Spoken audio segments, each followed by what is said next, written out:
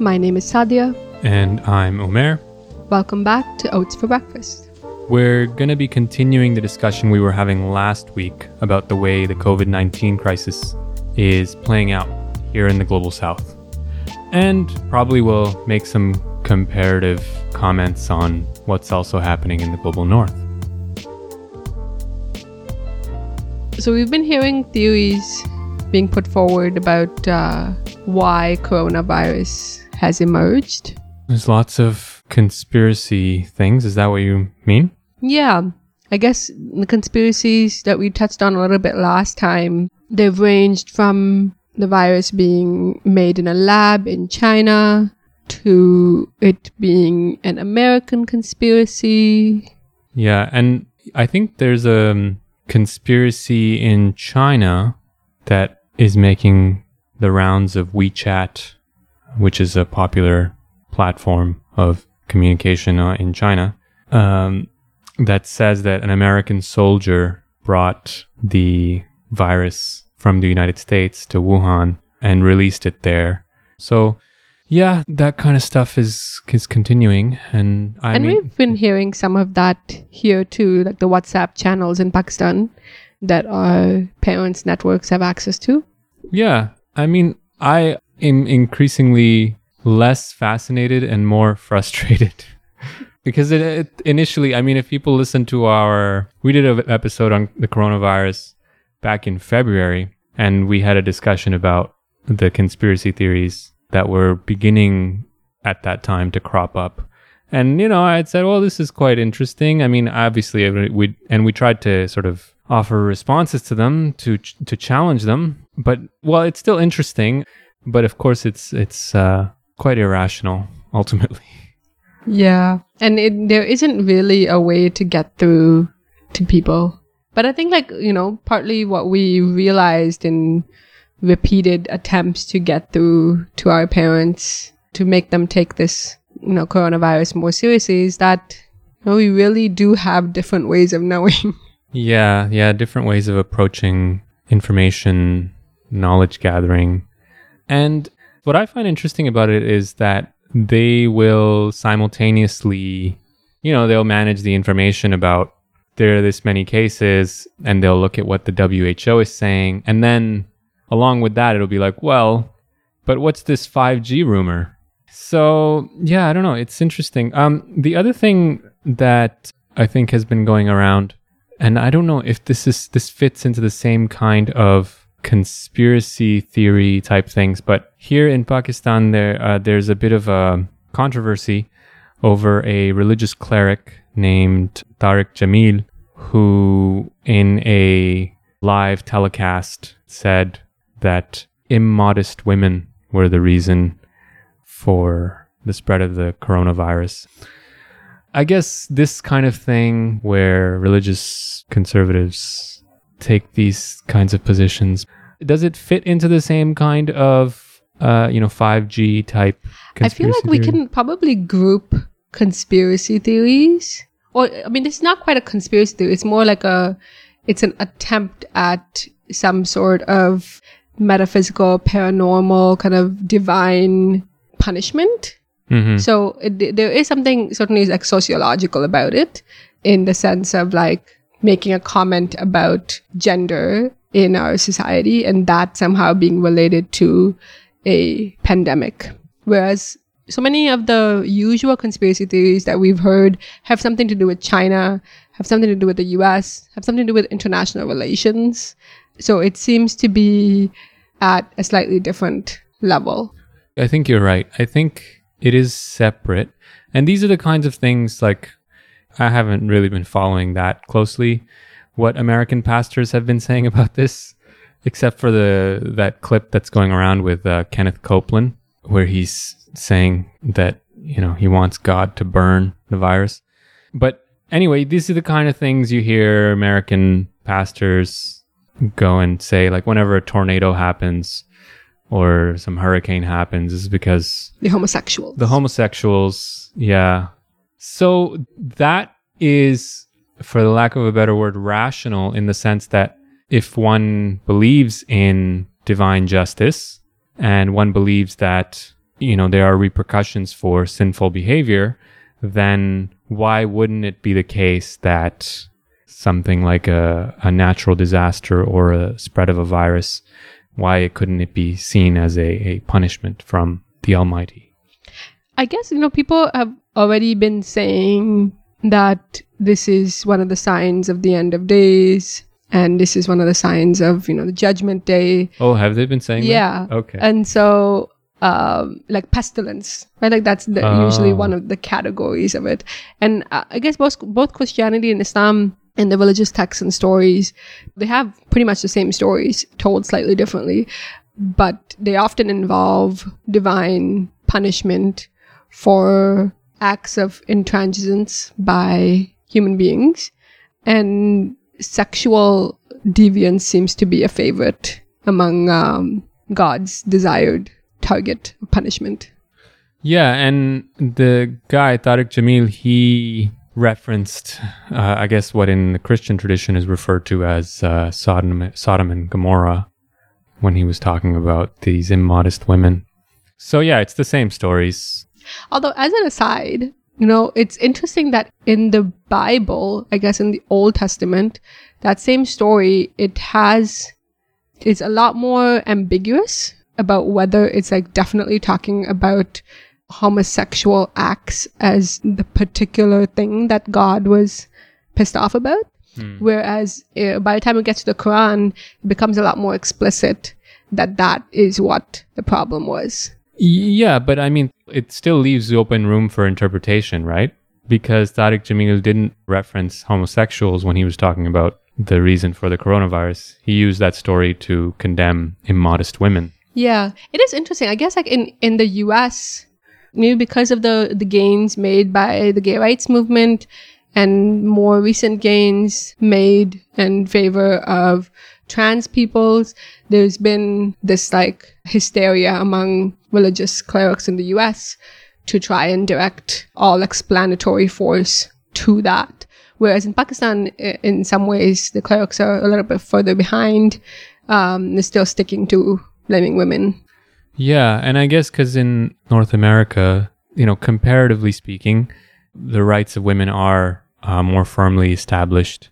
Whereas here we've seen probably a regression over the course of the last 30, 40 years with the increasing Islamicization of the society and a particular kind of public Islam that's come to the fore.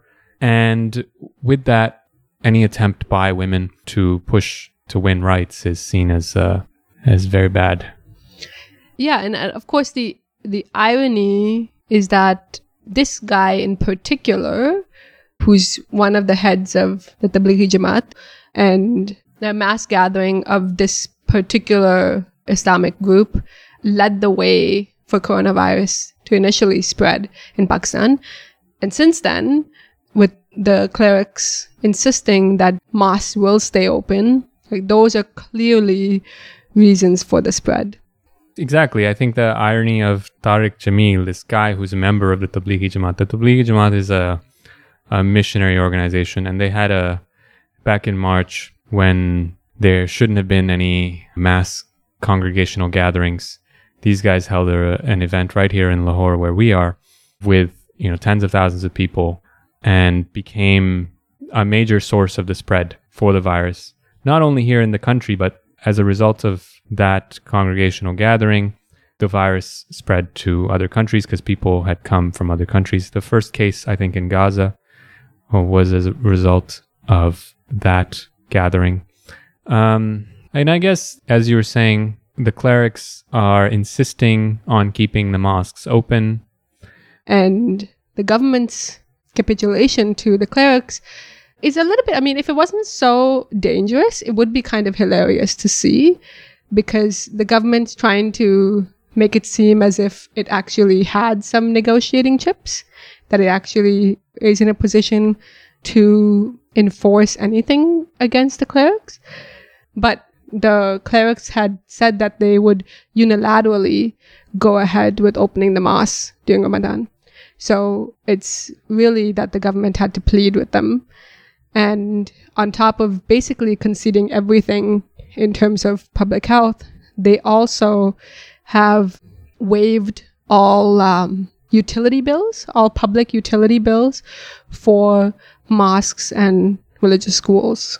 Yeah, and I think what's interesting about this, actually, I think there's some basis here for what's happening in Pakistan to be sort of looked at comparatively with what's happening in the US. Mm-hmm. Because it's interestingly enough, both of these countries have a religious right that is very embedded in civil society and autonomous from the state, but very important to legitimizing the state or certain actors within the state. And so in the US too, many churches have been continuing to hold services. Mm-hmm. The Florida governor, what's his name? Ron DeSantis, I think. He issued an executive order a couple weeks ago to put in place a lockdown. And it did not have anything to say about churches continuing to hold services. And, you know, in Florida, there are churches that have been continuing to hold services. And I think, you know, what is it? Mike Pence said if there are going to be Christian gatherings that people should make sure there's no more than 10 people who congregate. And it's like, well, this is exactly the kind of thing that the Pakistani government and its officials are trying to insist on, but obviously can't enforce.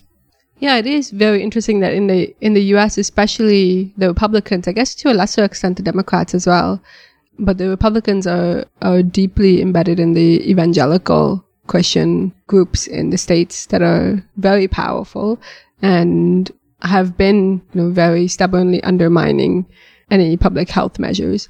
And so, you know, in Pakistan, we were joking that at least we have the excuse that we're a third world country, but the US or American citizens have no such excuses, but they still continue to act very similarly. Yeah, I mean, it is an interesting question, what is happening with the US. And I mean, to put it crudely, you know, you could say that countries in the global south, including countries like Pakistan, and again, I'm being crude just for the sake of presentation here, but you could say we are culturally backward because we are economically backward, right? Many of the processes of modernity have not worked their way completely through, you know, lots of traditional institutions, including for instance, the power of the large landowners and the power of the religious clerics. All of those things continue to remain. And again, I will insist that this is a very crude rendering because actually, if we actually want to understand this, the religious right and actually the religious clergy have, if anything, as a result of modernization, been able to make the kind of gains they've made, and the continuing power that the landed class holds is not, in opposition to modernity. Actually, the way that modernity has been processed in this part of the world has incorporated that class into it. So anyway, with all of those caveats there, let me just restate my my very crude formulation. Here in Pakistan, we are culturally backward because we are economically backward. But what's the excuse that the Americans have? You know, they are an economically advanced country, in fact, the richest country on the planet. And they're not behaving much better than us. And in fact, the protests that are happening now across various state capitals, I think I saw something this morning from Madison, Wisconsin, where it's like hundreds of people gathered protesting the lockdown. I feel like here, if the government did try to shut down the mosques, we probably would have protests. And I think it's probably that the government either knows that it has no power or very little power to shut down mosques, and therefore it has to try to negotiate a position where it seemingly has some power. because mosques would stay open anyways, or that if it forcibly tried to shut them down, there would be chaos and it would be a lot harder for the government to contain? I don't know. I mean, I'm not sure. I wonder that. It's possible. I mean, it's possible that there are obviously elements within the religious establishment that clearly don't want the mosques to close. And part of the reason, I think, not to once again be crude about it, with the month of Ramadan being here, and, usually mosques are more full than they are during the rest of the year. And there is more sort of charitable giving, more support for mosques, more mosque building. And so, there's the religious establishment has has an economic incentive, especially during Ramadan, to insist that mosques remain open.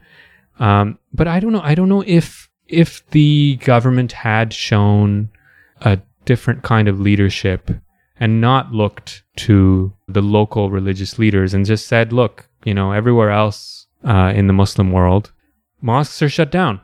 Like, why do these local clerics want to keep them open? And if they had tried to keep them open, I mean, maybe that would have drawn a line in the sand and they could have been reprimanded or dealt with legally. I'm not sure.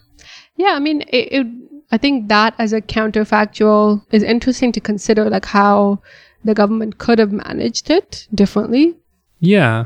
And, there are very real splits within this society, which I'd say an enlightened leadership could certainly exploit if it wanted to. There's been a significant backlash from women's rights advocates who are saying that we have a crisis of domestic abuse in this country and, of oppression of women more generally, and that comments that say that immodest women are responsible for the coronavirus obviously don't help with that. And so it's not as if the religious clergy are all powerful.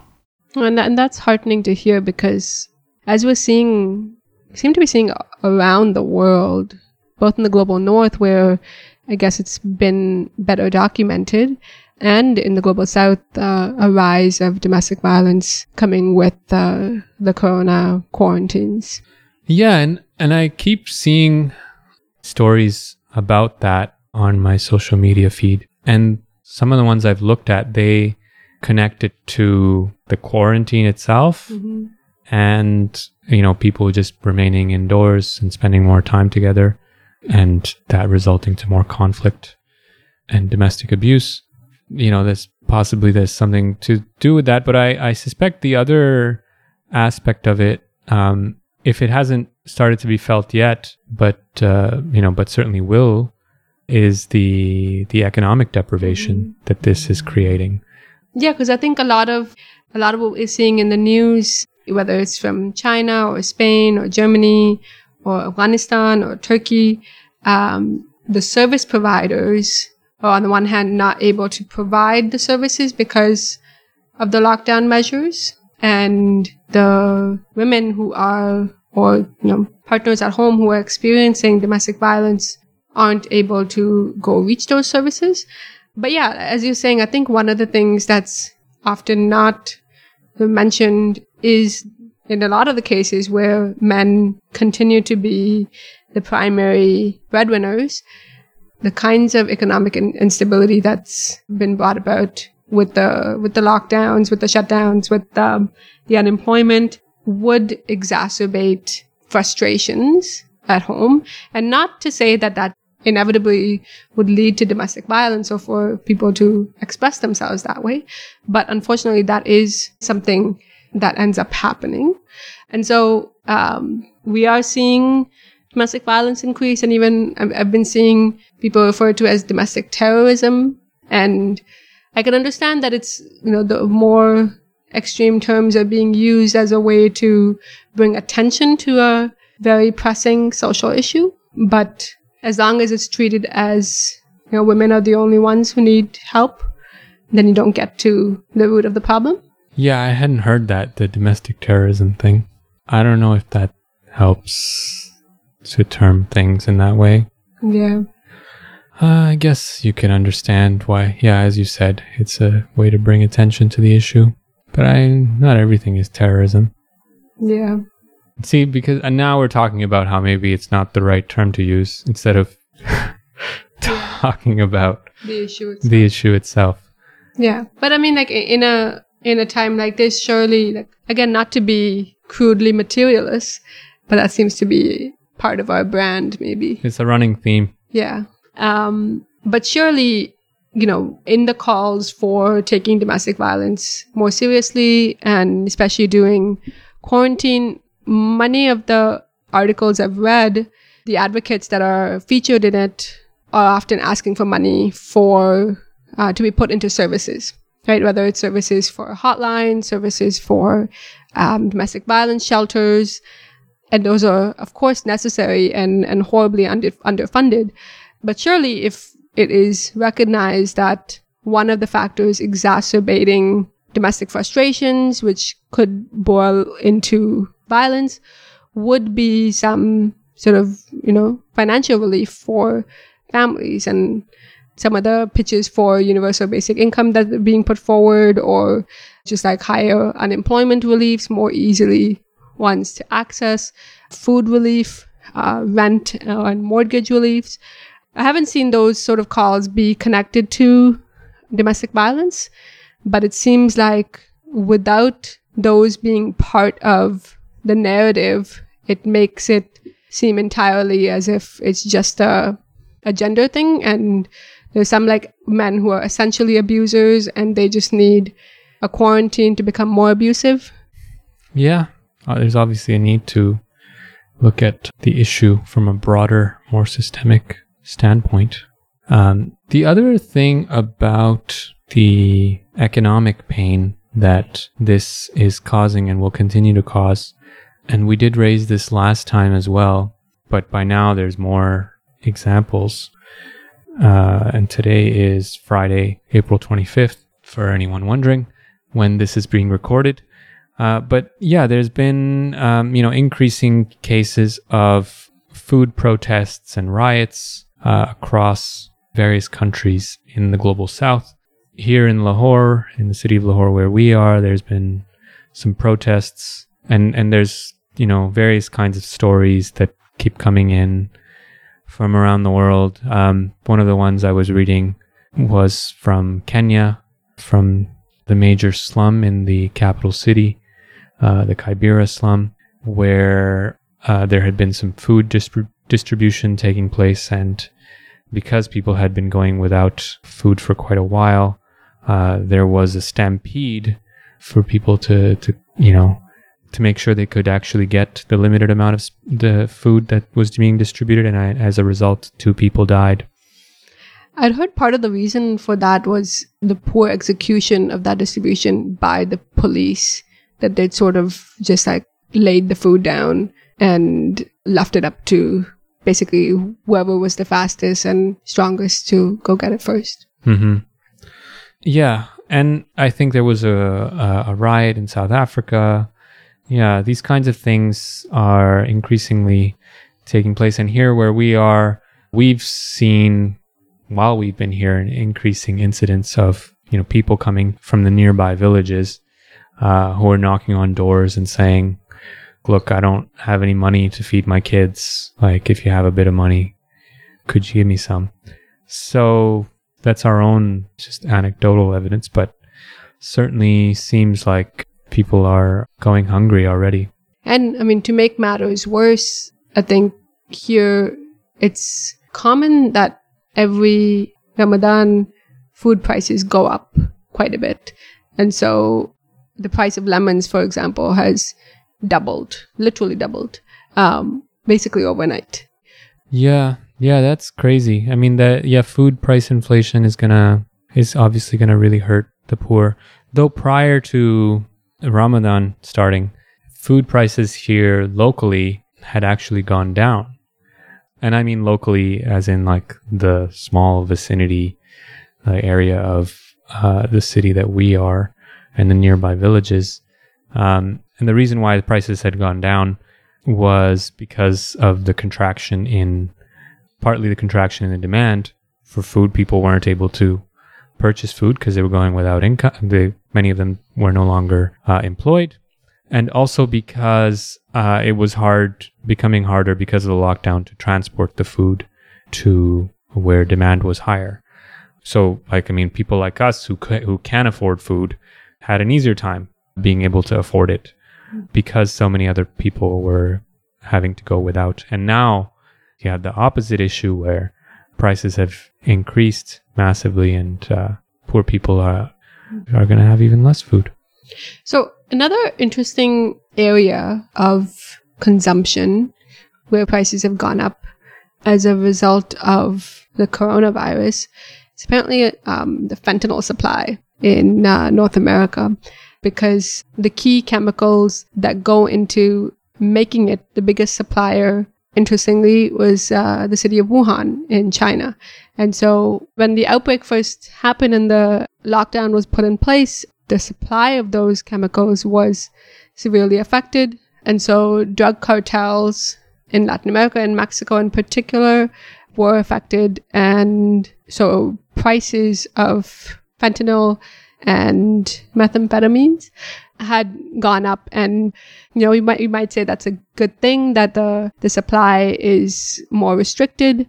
But as some public health workers in the US are saying that they're actually seeing drug use increase because of sort of uncertainty, economic uncertainties, leading to all sorts of mental health crises and addictions crises for people.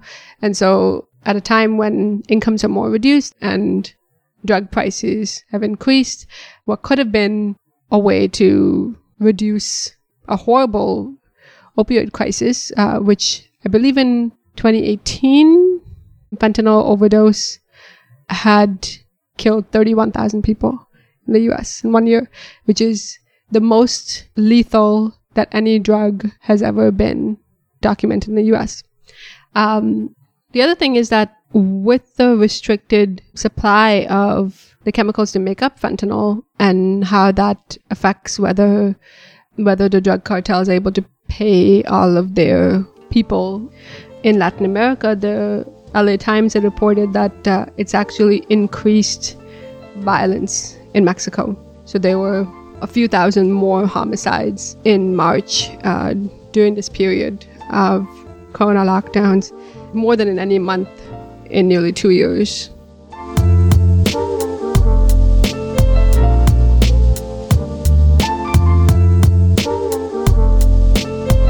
We hate to leave you on such a sad note, but that's, I guess, what the situation is. I mean, it's a bad situation. So thanks for tuning in to Oats for Breakfast. If you want to support the podcast, remember that you can go to patreon.com/Oats for Breakfast and become a patron. Also, remember to subscribe and also rate and review the podcast if you can. And actually, another note just to end, we are going to be taking a break during the month of May. And that's because, as you'll know, if you listen to our last episode, we are going to be traveling back to Canada from where we are here in Pakistan. So given that there's going to be a bit of turbulence in our regular schedule, and hopefully not that much turbulence on the airplane that we're on. And then when we go to Canada, we'll have to make specific provisions for while we're there and stay in lockdown, obviously, or complete quarantine for 14 days, can't even walk outside the house. Anyway, so there's lots of things that are going to be in motion.